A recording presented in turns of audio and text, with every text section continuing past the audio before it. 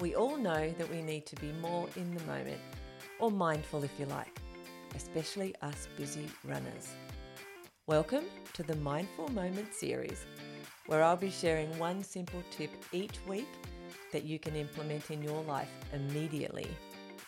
If you use just one or two of these tips each day, science tells us that you'll be less stressed and happier. And who doesn't want that? So come on, what have you got to lose?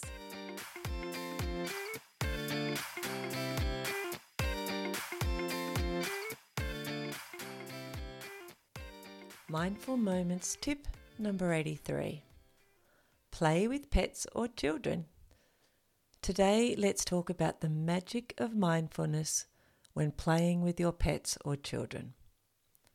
Engaging in these moments with full attention creates meaningful connection and joyful memories that will last a lifetime. When you play, be fully present. Put away distractions like your phone.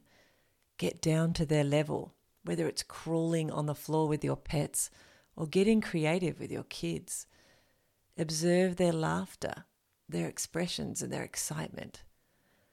Notice the texture of their toys, the colours around you, and the happiness in their eyes.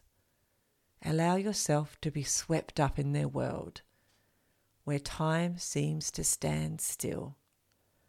When your mind inevitably drifts, and it will, gently guide it back to the laughter and to the play, with no judgment. By bringing mindfulness to these interactions, you're nurturing your relationships and creating cherished experiences. So go ahead, toss that ball, build a castle, or share a game of fetch. Let the simplicity of play be a reminder of the beauty in being fully engaged in the here and the now. Enjoy. I hope you're enjoying this series as much as I'm enjoying sharing it with you. Now it's time to put what you've learnt today into practice, and I'd love to know how it goes, so do let me know. You'll also find an ebook with 24 simple mindfulness strategies on my website. That's at fitmindfitbody.co. That's C-O. And if you would like some help to improve your well-being, just reach out. I'm here to help. Now go and have a great day full of mindful moments.